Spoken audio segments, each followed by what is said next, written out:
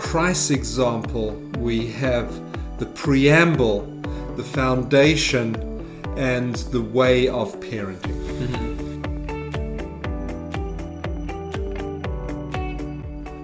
Hello and welcome back to the Dad and Lad podcast, episode 3, where we're going to be doing a part 2 on Christian parenting. My name is Jonathan, I'm with my dad Lawson, and we serve with Scripture Union Canada. And this is a children and family ministry podcast. Recap, last episode in our Christian parenting part 1, we were looking at the theology and the principles behind what it means to be a Christian parent, and recognizing that it really comes down to partnering with Christ and this recognition that our children belong to the Lord and we are to be stewards of our children and how we bring them up. And so that means we'll be relying on His grace, and it's not so much a formula of what we of a big to-do list, but rather an abiding relationship with Christ as we raise up our children. So now in this part 2, we want to really get practical. And so how do we do this practically? I'm going to open up that can of worms and pass it off to you, Dad.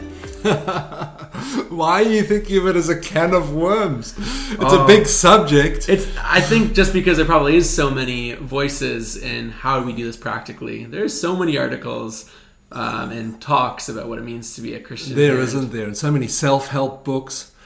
And I think what we're going to bring certainly to this podcast is that what's most important isn't all these methods and techniques and styles and strategies. It's what does God want of us? Yeah. And how do we parent God's way? And what does that look like practically? So absolutely, I'm looking forward to chatting about this. Cool.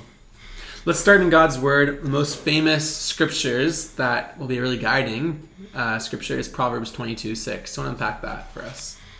Proverbs 22:6, train up a child in the way he should go, and when he is old, he will not depart from it.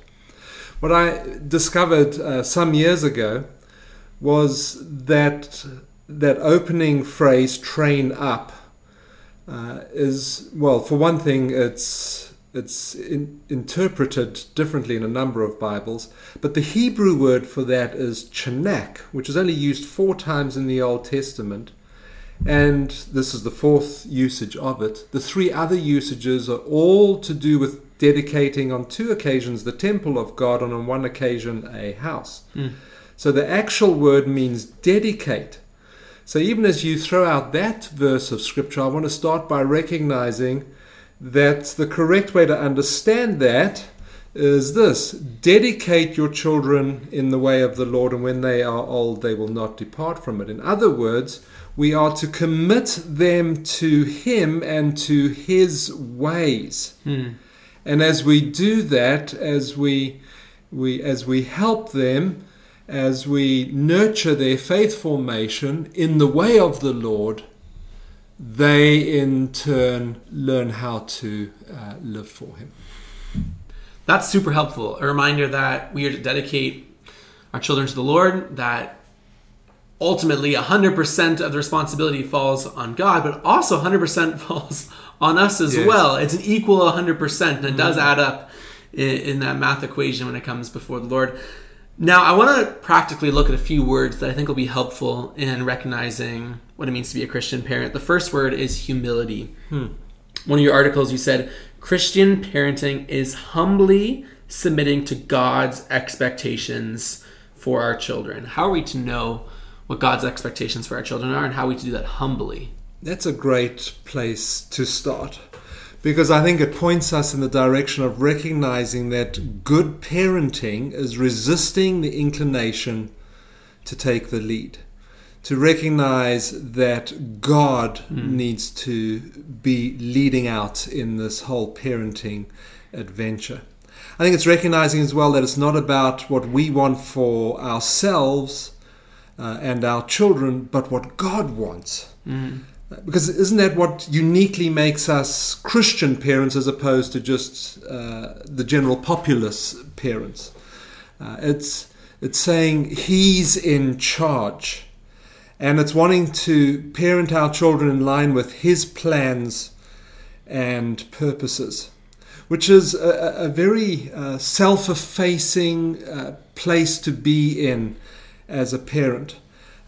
I said also in one of my articles that you're a parent to trumpet God's majesty, not to toot your own horn. And I like that because sometimes it becomes very much about us and what we're doing. And our children and our family at large and others need to recognize in our parenting that we are seeking to put Him first. Yeah, I think to bring this out even more, often we see God's word as maybe just through one lens, that will help our children in their spiritual growth. And we kind of categorize and we put it in that way. Yet it is God's word, and allowing God's word to work on us, right, as it is a living word, and to humble us as we come daily before it as parents. It will shift our views, and it actually has answers to every aspect of our child's development, from their physical, emotional, social, and intellectual development. It's not just concerned with the spiritual growth, or maybe better yet, in prioritizing their spiritual growth, we see how it has answers to all of those questions as well, and how we can help them cope emotionally, how we can help them socially. It's often, I say that recognizing that we don't treat it like that. We say, okay, here's the Bible that will help our children in this one aspect of their life, but then we need to go to all these other different resources. I'm not downplaying other helpful resources when it comes to things, but I really firmly believe if we were immersed in God's word and we are helping our children be immersed in God's word, you would find that all those other things would fall into place beautifully as well. I like that. I like the link that you're making to your opening keyword of humility, because we need to humble ourselves under God's word. I love Hebrews 4:12 that speaks about how God's word is living and active. It is the only word that is living and active. We can read all sorts of self-help books on parenting.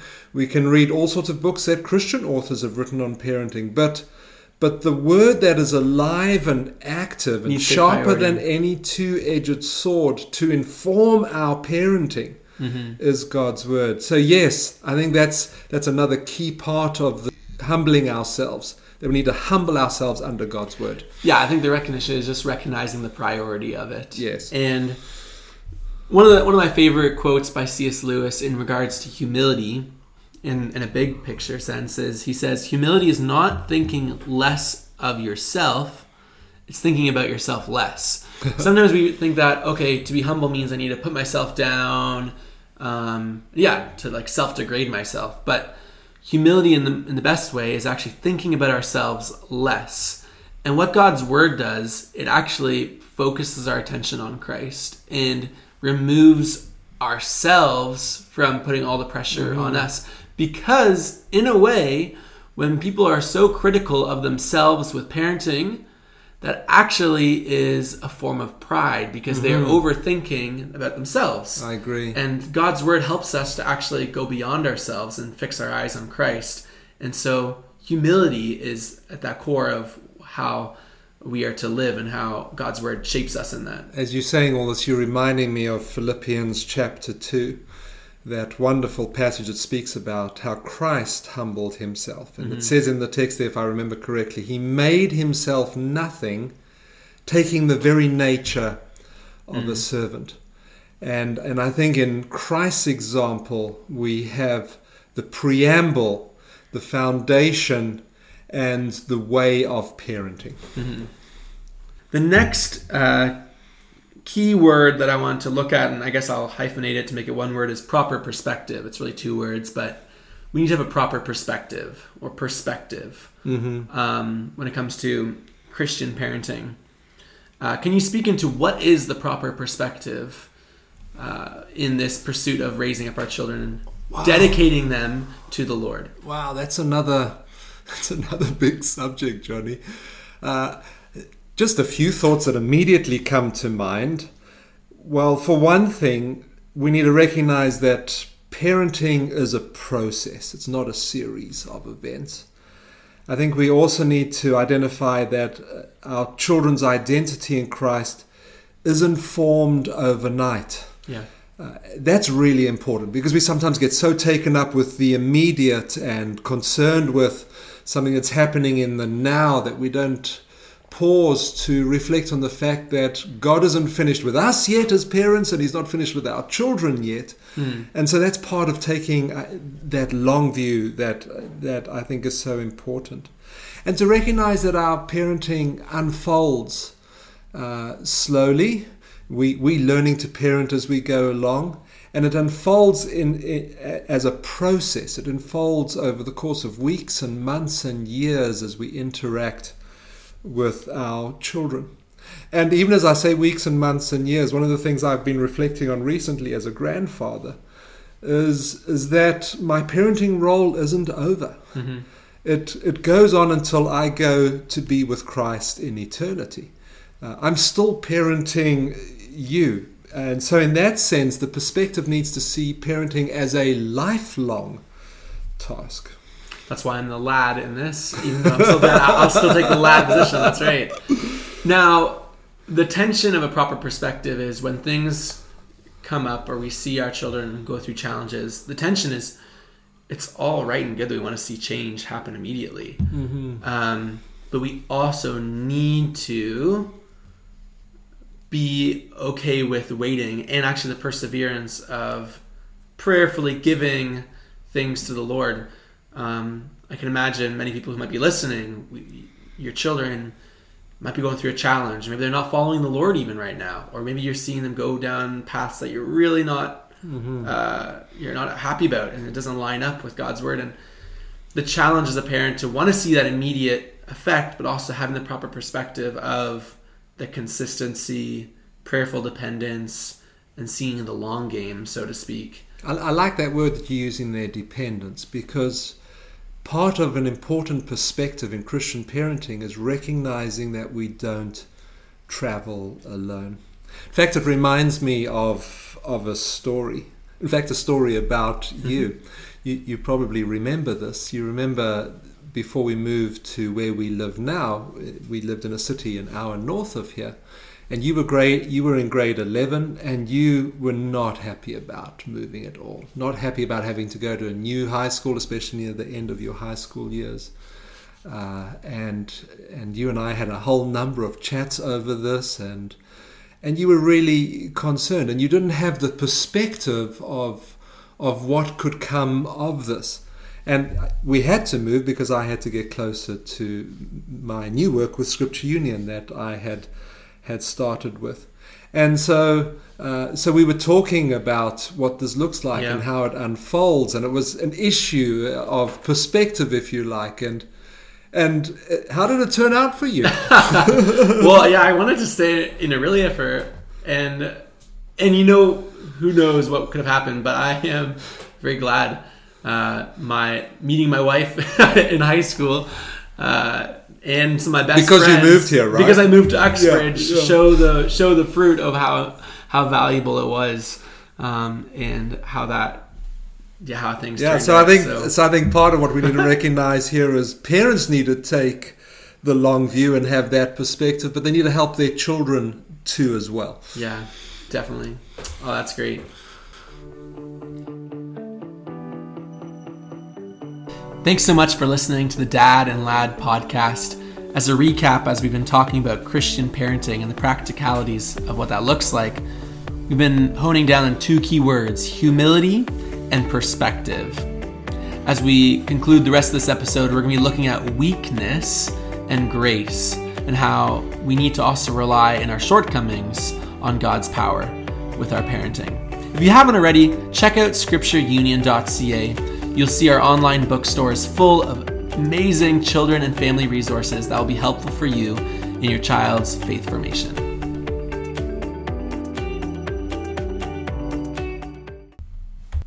All right, Dad, let's just shift gears a bit and let's talk about parenting in the way of grace and parenting in our weakness. Because we are weak, but He is strong. So how do we have a proper perspective on that, and how do we remind ourselves of this? Wow, you're asking such good questions today. Mm-hmm.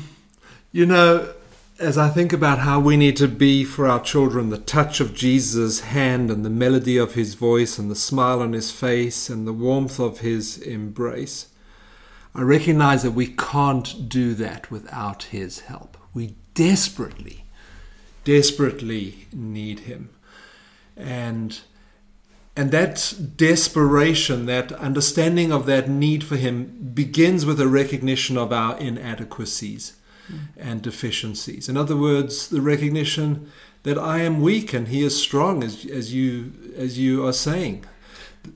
I think it's also, if you feel like a parent where you're like, I don't know how I am doing, and there's this recognition of, man, like I really need the Lord's help. That's the best place to be. That really is the best place to be. When you feel like you've gotten to the place where you think, I've got this parenting thing down. This is an easy breeze. That would be the red flags, actually, to speak. For sure. We need to acknowledge and accept as true that we have no power to make our children believe in Jesus or live for him. Mm-hmm. And if we have no power to do that, we then have to press into the one who has the power. Yeah. And that's indispensable, in my view, to good parenting. Yeah, absolutely. I know we could talk more about that idea. What do you think prevents us from truly embracing our weakness? Is it a societal influence? Is it a church pressure influence, if that makes sense? Is it individual? I think it's a combination of many factors, because as we know, we are very complex as humans. Mm-hmm. But certainly in our culture, which elevates self-reliance, that's a huge part of that. We have gone through educational systems that have trained us to believe that we can do it, that we have the resources within ourselves. And that is just so contrary to the whole biblical idea that we are nothing without him. Absolutely. Now, this is going in a bit of a different direction, but I would think that in other cultures that are a bit more collective, recognizing their weaknesses is a bit more of a strength of theirs, because they rely on each other a lot more, rather than in the Western context where we are just so much more independent and comparative. Oh, look at that family, how they're doing things. And whereas in the collective society, I think there's a recognition, we actually are not only reliant, if they are Christians, on Christ, but also on each other, which how the family of God should be. And then parenting becomes this, we all need to have our hands involved. And the classic saying, it does take a village to raise a child, they grasp that in a greater way. And I think in weakness, it allows us to see parenting as an opportunity to bring others in. Yeah, I like what you're saying there, because you expanding this idea of parenting in our weakness to the recognition that first and foremost, as we've already been saying, we need Jesus in order to parent adequately. But secondly, you adding the fact that it's in the context of community. And I love the fact that you've quoted that African proverb about it takes a village to raise a child. But it's in the context of community, in the context of recognizing that we need one another, that our parenting is strengthened. So absolutely, I'm with you on that. So we've looked at being a Christian parent practically involves this idea of humility and being in God's Word. It involves having a proper perspective and having prayerful dependence, taking the long view in mind. It involves seeing our parenting as identifying our weakness and relying on His grace and involving community. And I think lastly, I just want to touch on, as much as we are the parents, parenting is also a two-way street. We also should have the humble recognition, to circle back, that we are to learn from our children as well. And our children are models of faith. Just as Christ brought a child amongst his disciples and said, such as these, but like belongs to the kingdom of God in looking at a child's faith. They are a model of faith, and that involves us as parents also learning from our children. And so just having your comments on that, is that something we do well? is that or is that one of maybe the biggest challenges, seeing it as a two-way street? I think most parents, especially when our children are younger, start off believing that parenting is something that goes in one direction. Yeah. I like how you've spoken about it not being one-way traffic, about it being a two-way street. Another way of saying that is it's a downward action. It's something that we load into our children. But I've become very aware over certainly my years of parenting, and even more so into my grandparenting years, that God hasn't directed us to only bring our children up His way. He uses our children to direct His way in us. And that's a fantastic recognition. Yeah. The recognition that God works through our children as well within this process, and that our children can be used by the Spirit of God in turn to direct our parenting. Yeah. Wow, when you start getting a hold of that and start opening your ears and eyes to what God is saying and doing through your children, that alone can revolutionize parenting. Totally. Well, my wife and I, Megan, we were challenged and convicted with this exactly because we were feeling pretty good about ourselves. We have our daughter, and we've been teaching her these different scriptures and memory verses, and she had been memorizing them. And she's just young, and we were so impressed. Like, hey, look, they're really understanding. They have these memory verses down rote. And one morning, early in the morning, I was playing with her, and she started saying one of the memory verses to like a catchy song. And she said, "Everyone who calls on the name of the Lord will be saved." And she kept on repeating that. Right. And I was feeling like, oh, this is so great. But then things turned in a beautiful way, because she looked at me and she said, "Dad, does everyone call?"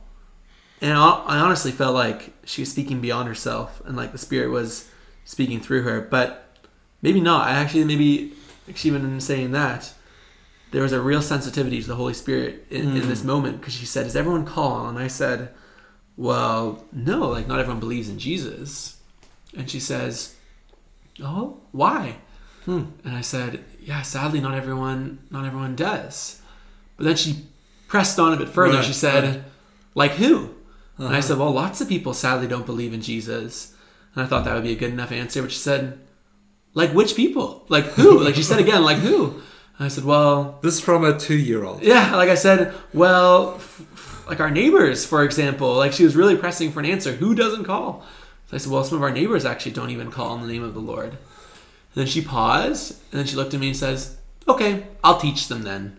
Wow. Just like not even skipping a beat. And I just was left there with like a tear in my eye, like absolutely floored that not only had she memorized scripture, but she had recognized the implications of it. And I was in that moment learning from her of, yeah, this is our responsibility too. And out of the mouths of babes, as the scripture says, hey? Yeah, it was so beautiful. And so hopefully I don't forget that too soon, that parenting, it really is a two-way street. Thank you so much for listening to the Dad and Lad podcast. We enjoy talking about children and family ministry. This episode has been looking at the practicalities of how to be a Christian parent. We're going to extend this conversation further. Next week, we're going to be looking at Christian families as a whole, and we'll be talking about that. So stay tuned. God bless, and we'll see you next week.